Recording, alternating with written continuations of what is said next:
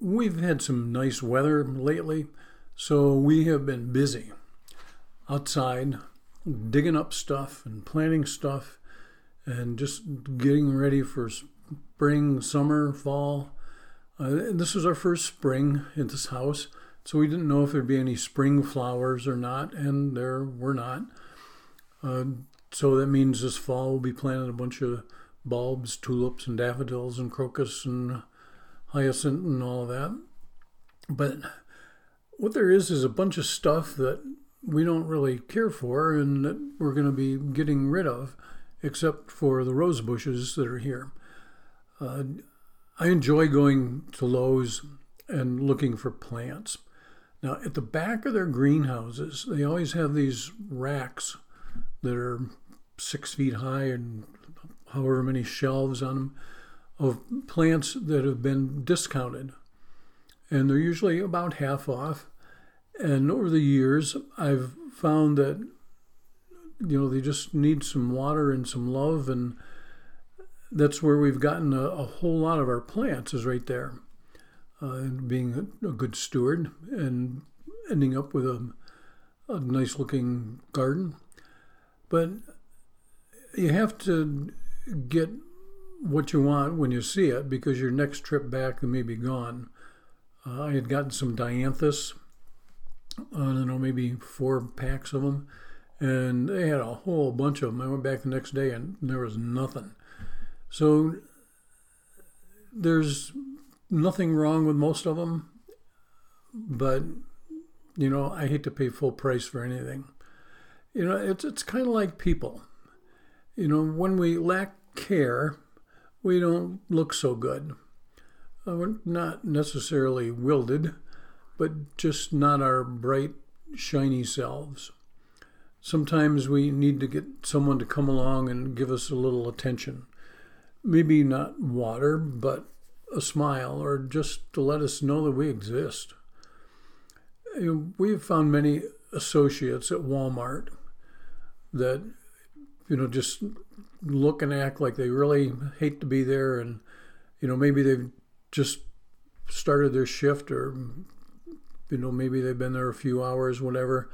But if you look at their name tag and call them by name, ask them how they're doing, wish them a good day, it just kind of changes their whole attitude, their whole mindset. There was one young girl that she had a pin on that said class of 2020 and last summer. And so I started talking with her about how, it had been such a weird year for kids, graduation and proms and stuff like that they probably missed out on, and just totally changed the way she was acting. So, just kind of try it, because one thing I know is it works. Let's pray. Father, we just give you thanks that we have power that we don't use sometimes, and that's power through you to make somebody feel a little more important, make somebody feel like they are existing for a reason, because that's what you did with people, that you stopped and you took the time, and Lord, you haven't maybe given us the healing touch that you had, but Lord, you helped us maybe heal somebody's outlook for the day. And so, Father, help us to not neglect that, because it's an important gift that you've given us. So, Father, as we look at your word, looking on this all-important, most important day of the year, Father, help us to see what you want us to see and hear what you want us to hear. In Jesus' name, amen. Well, my message last week, that Saturday, had little scripture to use. Just kind of guessing at what the disciples were doing and wondering where they were and trying to pick their brains from almost 2,000 years away. But this message has an abundance of scripture, some not totally agreeing, but seeing things through different eyes and recalling different things, who was where and when and all of that. So I'm going to try to do my best to put together a message from the disciples' perspective. Not saying I think this one was probably more accurate than the next one. So let's start with who went to the tomb. And for the most part, I'm just going to stick with the NIV translation today. I know I did a message one somewhere in there. But let's look at Matthew 28:1. It says, Mary Magdalene and the other Mary went to look at the tomb. The other Mary is possibly the mother of James and Joses. That probably is a guess by the translator. Mark 16:1 says Mary Magdalene, Mary, the mother of James, and Salome brought spices. Now, it just says that these women were just kind of looking around, checking things out. All right? And then Luke 24:1 says, on the first day of the week, the women took spices that they had prepared. It doesn't name any women. Okay, it just says the women. And then in John 21, it says, early on the first day of the week, while it was still dark, Mary Magdalene went to the tomb. Okay, so 3 out of 4 say that Mary Magdalene was there, and Luke gave no names. But note one thing, no one says that any of the disciples went to the tomb. Okay, they were still in hiding. They were still trying to cover themselves. So what did the women or woman find when they got to the tomb? Well, Matthew 28:2, it says, there was a violent earthquake, for an angel of the Lord came down from heaven and going to the tomb, rolled back the stone and sat on it. Can you put yourself in place of these women that were there? This angel appears just kind of out of nowhere, causing an earthquake, rolls a stone from the entrance, and sits on it. Just sits on the stone.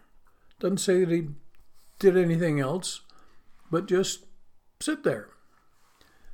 Now, verses 3 and 4 give a little more detail. It says, his appearance was like lightning, and his clothes were white as snow. The guards were so afraid that they shook and became like dead men.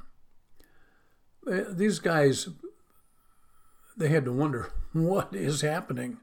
I mean, they probably didn't believe in angels to begin with. And along comes this angel causing an earthquake, rolls a stone away and sits on it. And they're kind of wondering, well, what are we going to do? Now, we don't know what this angel looked like. We know, a little bit. It says his appearance was like lightning. Okay, so the guards probably thought, I don't think we want to mess with this guy, okay? I think we're just going to kind of act like we don't see him and just sort of stand here and hope that he doesn't come over and do something to us.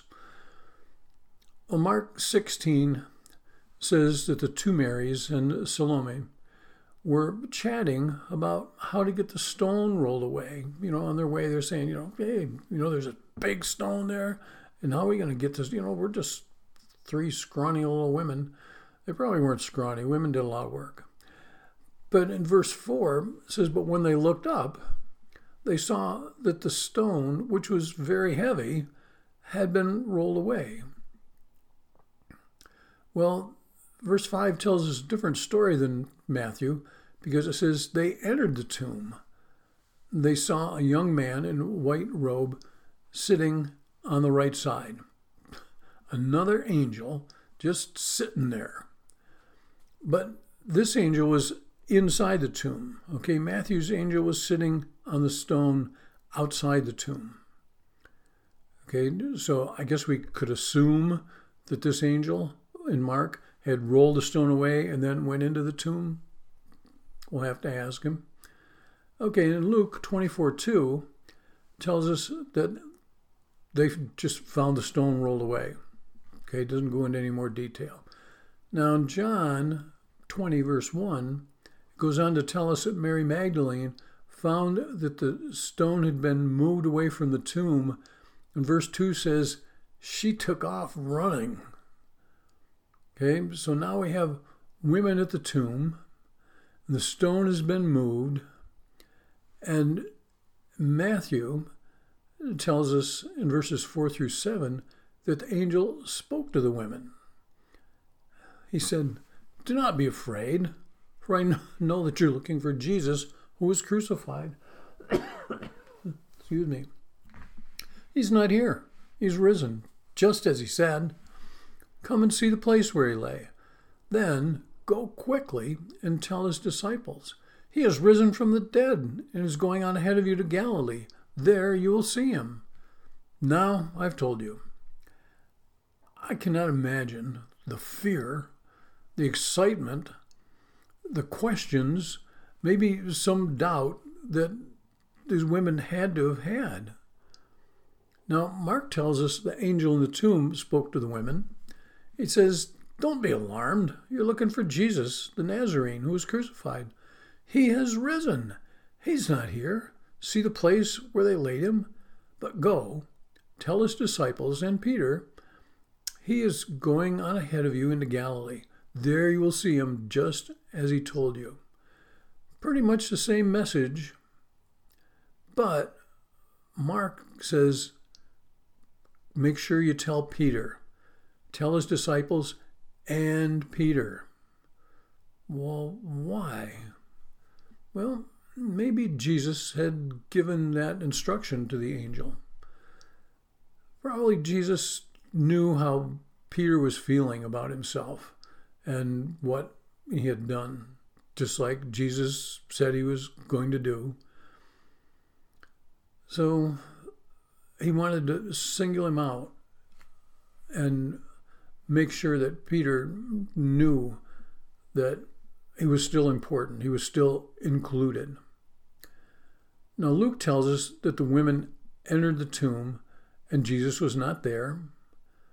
While they were trying to figure this out, in verses 4 and 5, it says, suddenly 2 men in clothes that gleamed like lightning stood beside them. The women were scared and bowed down. The men, or we can assume angels, said, why do you look for the living among the dead? He's not here. He's risen. Remember how he told you while he was still with you in Galilee? Well, Jesus had told them that he was going to be arrested. He had told them that he would be crucified. And he said, on the third day, I'm going to be raised. You know, maybe the light started to come on for these women. You know, if apparently the angel knew that they had been there because he said, remember what he told you, not what he told them. So the women must have been there and heard what Jesus said. And so, you know, they're thinking, oh, yeah, I do remember that. You know, we were wherever, and, you know, this was going on, and Jesus was talking, and Jesus told us all these things.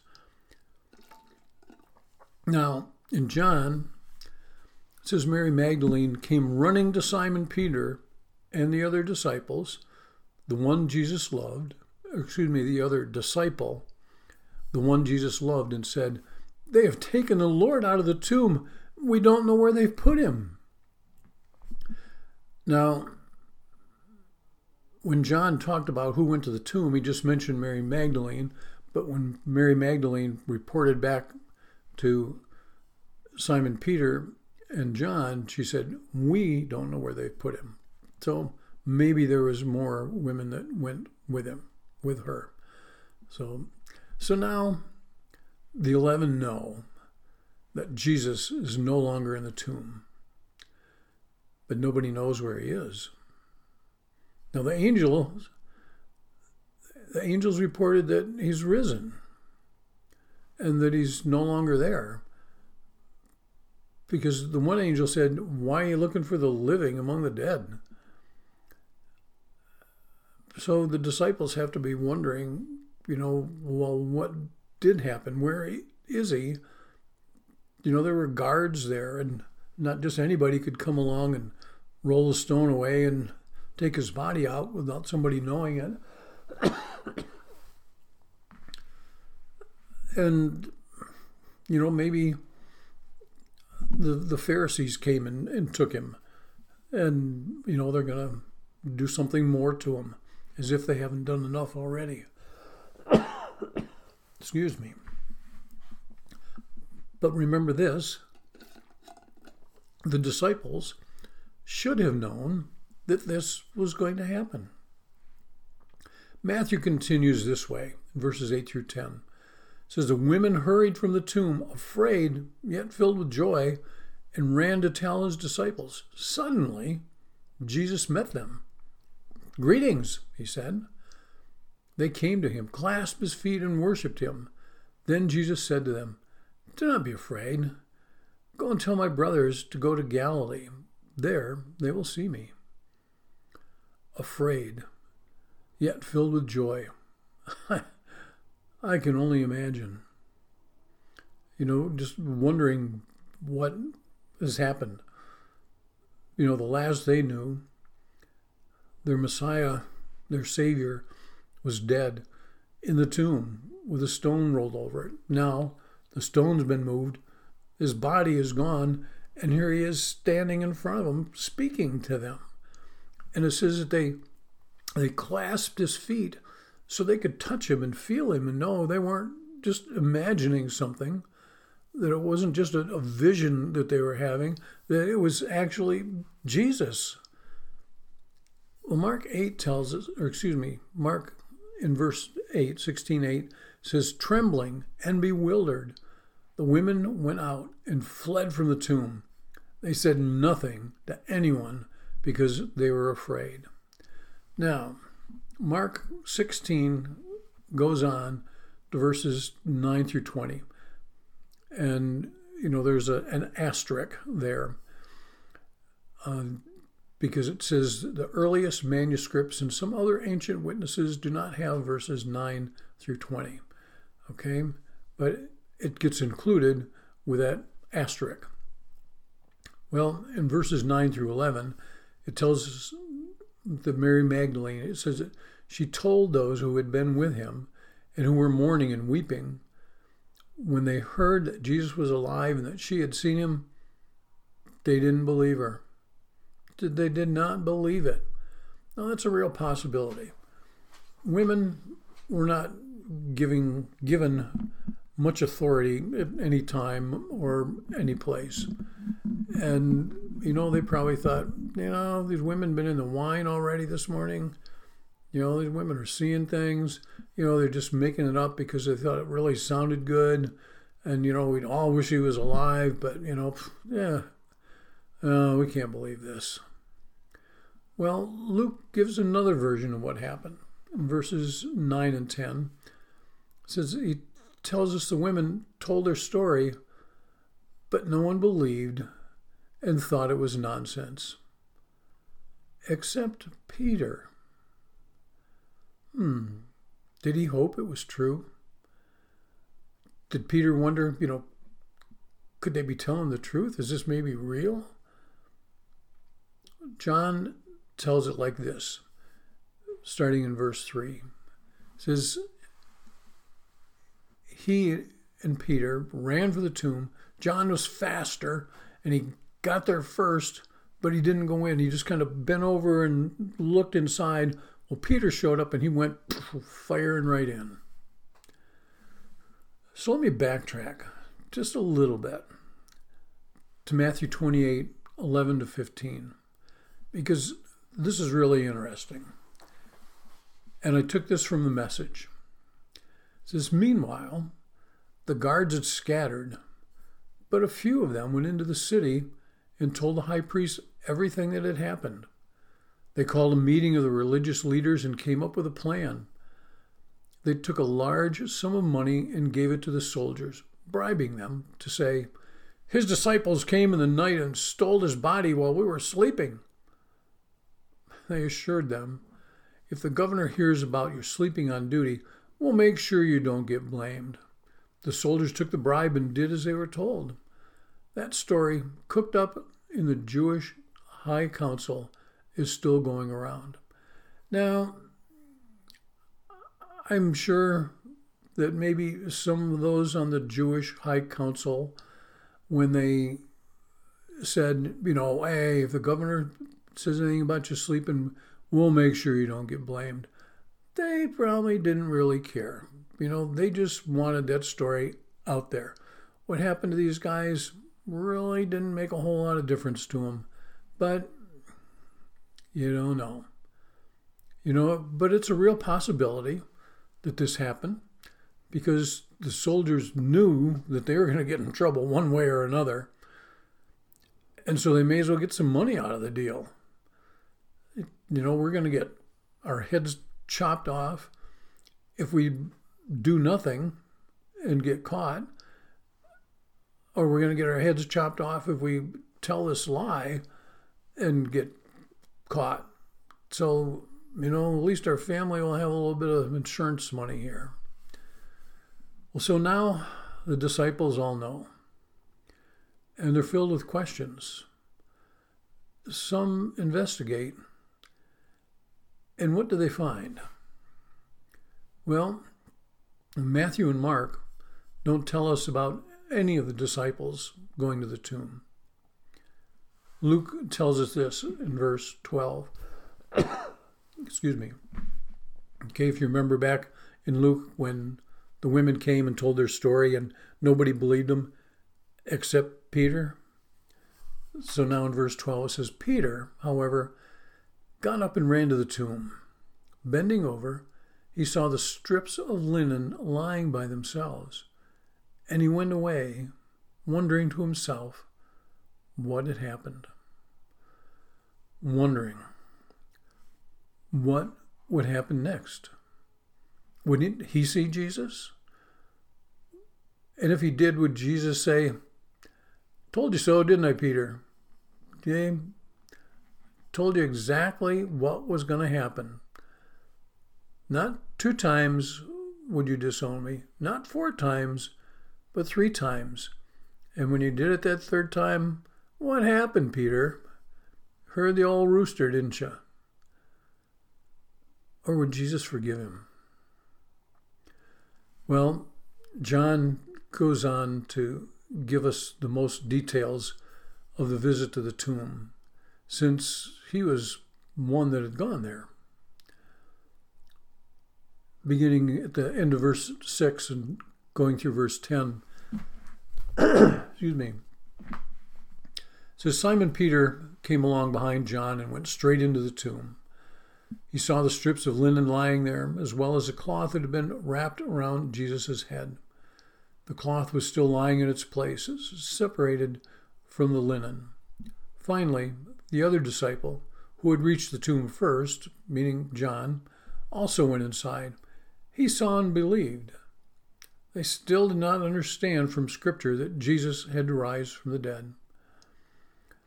Then the disciples went back to where they were staying. In verse 8, John says, he saw and believed. I imagine John relived that moment time and time again. But it also says that they still didn't understand from the Scriptures that Jesus had to rise from the dead. So over the next days, they had to be, really going through this. What did Jesus say? Where were we when he said this? And were you there when he said that? Well, at the end of verse 6 and into verse 7, John said he saw the strips of linen lying there, as well as the cloth that had been wrapped around Jesus' head. The cloth was still lying in its place, separated from the linen.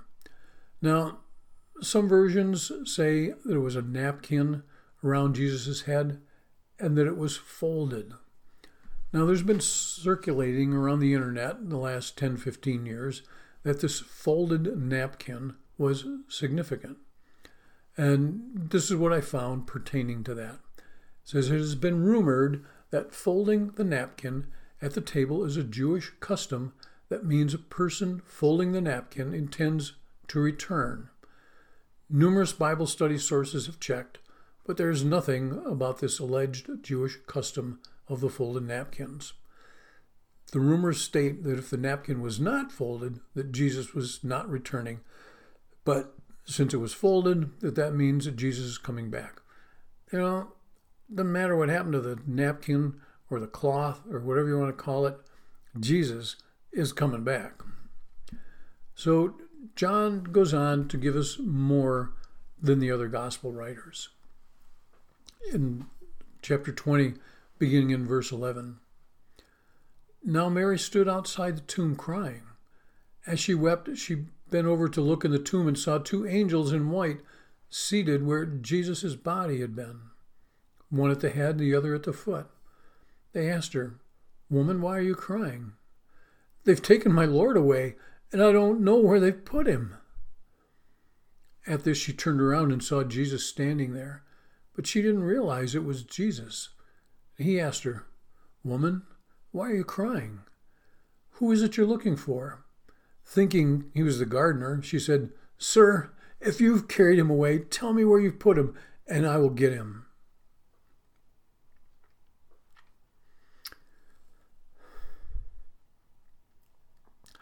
Jesus said to her, "Mary." She turned toward him and cried out in Aramaic, "Rabboni." Jesus said, "Do not hold on to me, for I have not yet ascended to the Father. Go instead to my brothers and tell them, I am ascending to my Father and your Father, to my God and your God."